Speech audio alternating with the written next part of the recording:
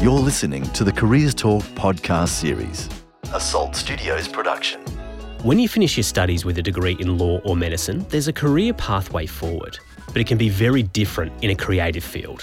While you might have the degree and be backed by experience, your talents and skills are subjective, and getting the role, whether acting or musical, often comes down to the personal preferences of others.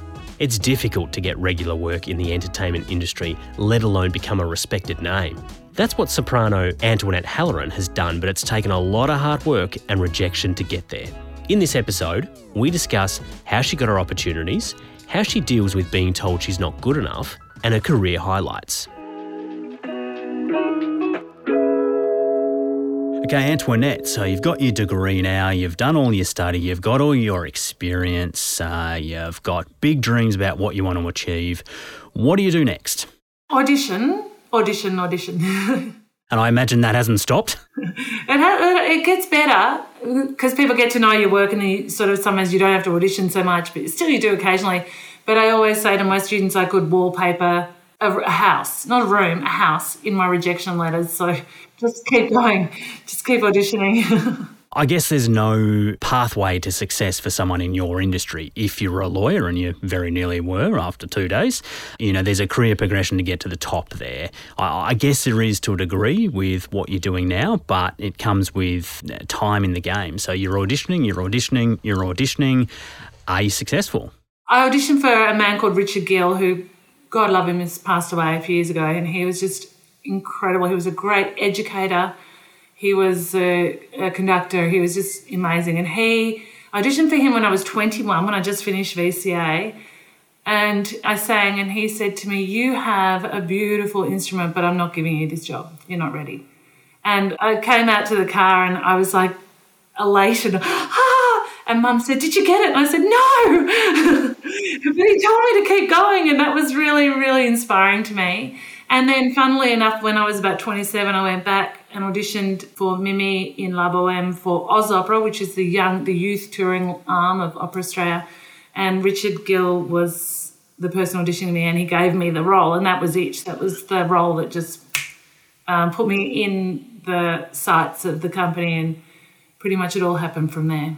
So what happened in those 6 years between being rejected by him and being accepted by him? Well, that was when I did a lot of working, waitressing, travelling.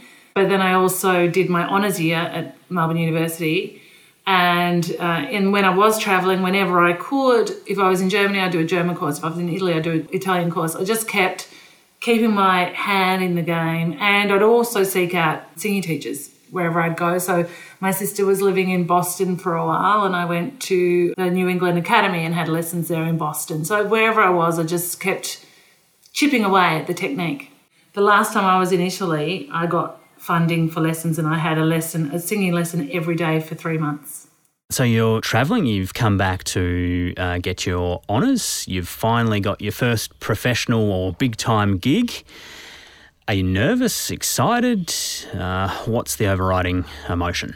Well, the really interesting thing was I felt ready. I was nervous, but I felt ready. And that was the first time, even I wanted to be an opera singer forever, but I never really thought, can I really, really do this? And when I got that job, I thought, I can do this. I can do this. I'm ready. So I was nervous, and I was worried that I was good enough and all that stuff, but I knew I could sing the role from go to woe. What was the role? It was Mimi in La Boheme, so it's a fantastic role. For those that don't know much about opera, it's the story that Baz Luhrmann based Moulin Rouge on. So Mimi is basically the character Nicole Kidman played. So it's a seamstress who lives alone in an attic, and one day she needs a light for her candle, so she goes downstairs and meets an artist and a writer who live downstairs. She falls in love with the writer. They introduce themselves and sing these really beautiful songs to each other. Then it becomes clear that she's got consumption and she's dying, and it's sort of a sad opera. She dies in the end, as you do. The rehearsal process for this, or the rehearsal stage, how long did it go for? How many nights of the week were you practicing this stage show leading into its run? It was about a 4-month contract, and about 5 weeks of that was rehearsing. So 4 weeks rehearsing, 1 week getting it ready with the orchestra on the stage, And then we toured around regional Victoria and South Australia with it, and did sort of regional shows like Wagga Wagga and Dubbo and Orange and those sort of places. So it wasn't the main stage of Opera Australia, but it was still a very legitimate job. And at what point did you say, okay, well, I'm going to try and get a show within a capital city? I just kept auditioning. So doing Oz Opera and getting in the eye of Opera Australia sort of put me in their minds. So I did Oz Opera for 2 years, and on the third year they took me out of it and put me on the main stage in the same role. So within 3 years I was singing Mimi at the Opera House, which is pretty amazing. Yeah, absolutely it is. I would imagine at the Opera House, mistakes, probably not a great thing to do. Did you get all your mistakes out when you were touring regional Australia? There was one night where I went for a high note and something happened to my vocal cords and I went up the octave beyond the high note, and apparently only dogs could hear it. It was so high.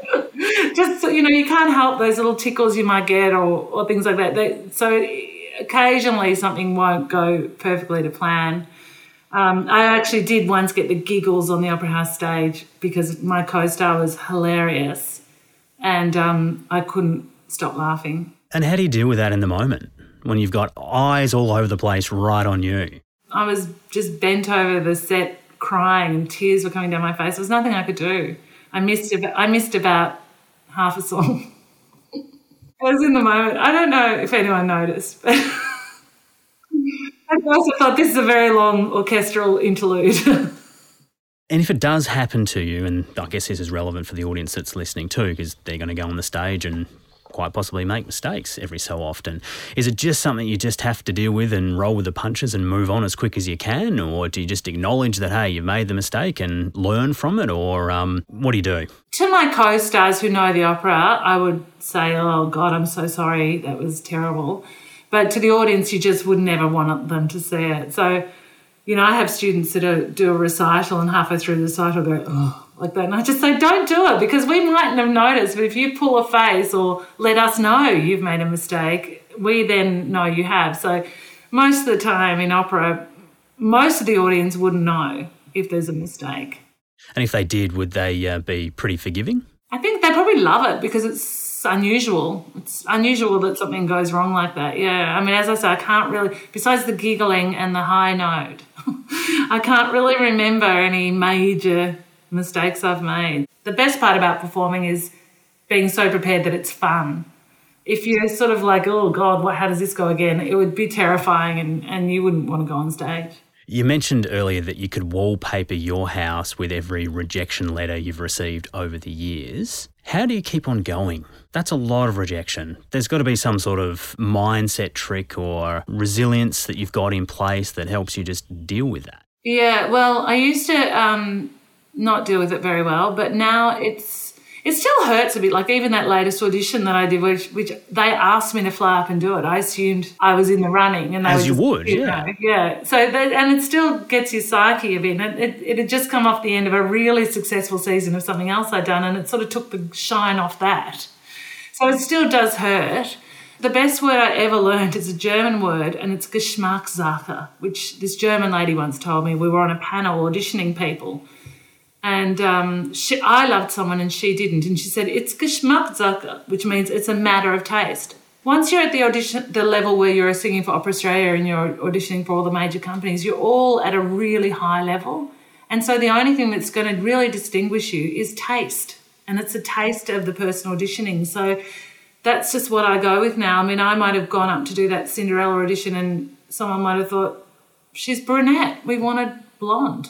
I'm also keen to get a sense of how you forged a career in what is a very fickle and unstable industry. How have you survived for so long? I can laugh at myself. Simple as that? I can laugh at the world. It is as simple as that. I think I can roll my eyes and roll with the punches and just go, oh, well. I do a lot of yoga. That helps. So just not, but you can't take it really seriously and you can't hope for any kind of trajectory. You just have to roll with the punches. And I went through a point where the phone didn't stop ringing and I was working so hard and I was doing every role and getting every offer from every company. And then for some unknown reason, the phone just stopped ringing and I got no offers. And for 2 years, I was just like, no one wanted to touch me. And then it came back again. And so there's no rhyme or reason to it. All you can do is try and get your technique as good as it can be and throw yourself into every opera like it's your last. And that's really all you can do. So what were you doing in those 2 years when the phone wasn't calling to keep yourself mentally ready for when the next opportunity came along? You take sort of smaller roles and things that normally you wouldn't have thought, I don't want to do that. And that's really good for you too. I mean, that's what I say, you can't have an ego in this industry. So you go from being a leading lady in Madame Butterfly, and then the next thing you know, you're in sort of the ensemble of a musical and you're being pushed around by another chorus girl telling you where to stand who's never done anything in her life, and she's telling you where to go, you know. Not that you got a problem with it, right? I had a huge problem with it, but you just have to laugh about it and roll with the punches. So how have you gone about then keeping yourself front of mind? Obviously, you've gone from a place in time when the phone does not stop to a time when the phone does stop. You've gone and done those shows that you necessarily wouldn't do. Why does the phone then start calling again, and why do you start suddenly getting those opportunities after so long? I think for me with that hiatus in my career was because I was so busy and constantly working and giving it my all and loving it, I also was forgetting just how much I did love it. And it was the break and the fear that I might be going away that made me then value every job that came in. So if I was playing, say, stepmother in Into the Woods, which isn't a big role, it would get everything I could put into that to make it resonate in the same way that Madame Butterfly had a couple of years earlier. And then I think people started to go, oh, wow, that's, a good rendition of a very small role. And then I think I was recognised again. But you do need the people that see you as an artist and mentor you through. And if you're lucky enough to just get one or two of them, like I have Richard Gill and there's another man called Stuart Maunder, and they see what I can do and they foster it and give you these great opportunities. Because after doing the stepmother in Into the Woods, he gave me Mrs. Lovett in Sweeney Todd, which has been one of the greatest roles of my career and which I've done 4 times and will probably do again. So it's just those being lucky enough to be seen as an artist, to be recognised and then to be nurtured as well. Some advice there, would you say, to our audience who are listening is to form those connections, build those relationships with people who can help and support you later on? Oh, absolutely. But for me, it was more organic than that. It was just someone who saw the light come on in what I could do as an artist. So I just had to work hard for him. I didn't have to sort of foster. Same with Richard Gill. They wanted to use me, and that was the greatest compliment they could pay me. The fact that they're lovely men and, nurturing souls is another sort of byproduct. But they just had to see that I could do the job and then think, well, she could do this job, she could do that job. What would be some advice from you to one of our audience members who's about to embark on a performance career? If you want to pursue it, go for it. It's amazing. And what about your wish for the future of your industry? What do you want to do? Where do you want to go next? I just want to keep performing. Like, I hate the concept that older women, and I'm getting older, so I think I can say that, but don't have stories to tell or a place in the arts industry. And I know that a lot of women my age and older are ignored because they're not the young happening things and stuff. But there's so many roles and so many stories I want to tell. Such as what? Oh, well, I'm working on a proposal at the moment for a Helen Garner novel that we're turning into an opera, and it's a story about 2 older women. And if you think about it, the women that buy the tickets to the opera are the older women. So they don't want to come and just see 20-year-olds singing about love. They want to hear other things, other stories, other interesting things. I mean, opera's about things other than love and romance. I just think there's more stories to be told. So I hope to keep telling stories that are relevant to the audiences that we're performing to.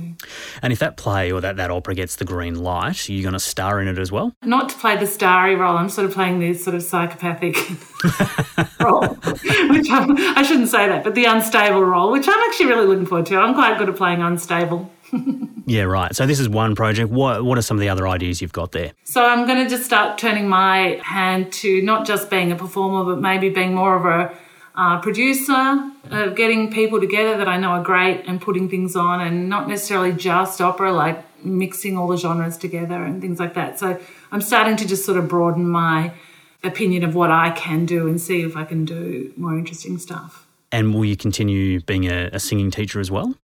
Yeah, I'll continue to. I love that. Yeah, it's important and really lovely work, so I'm really proud that I can do that. And what are the sorts of things you're doing with them? I'm sure it's online. Yeah, so a lot of them are Melbourne University students, ranging from undergraduates to master's students. So we just do one-on-one lessons and just discussing techniques and repertoire and how to sing different repertoire, and it's really fabulous. I really love it. Now, Antoinette, I can't let you go without trying to find out what your career highlight is. If you look back on your entire time, what's the one piece that stands out? I can't go past Madam Butterfly. It's probably the piece that I've done the most performances of, and it is sort of perfection. In the length of the opera, it's not too long. There's no boring bits.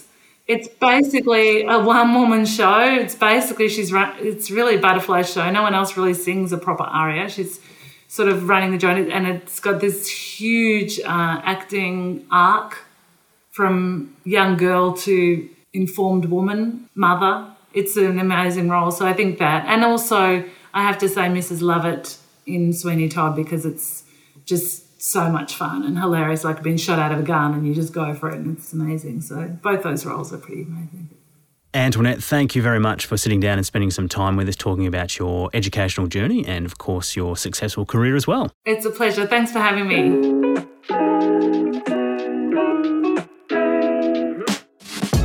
It's great to hear that even after huge success, Antoinette's drive to tell powerful stories and produce new operas is still strong.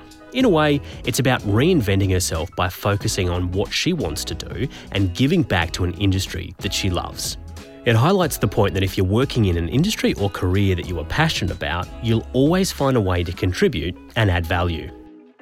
You're listening to the Careers Talk podcast series, a Salt Studios production.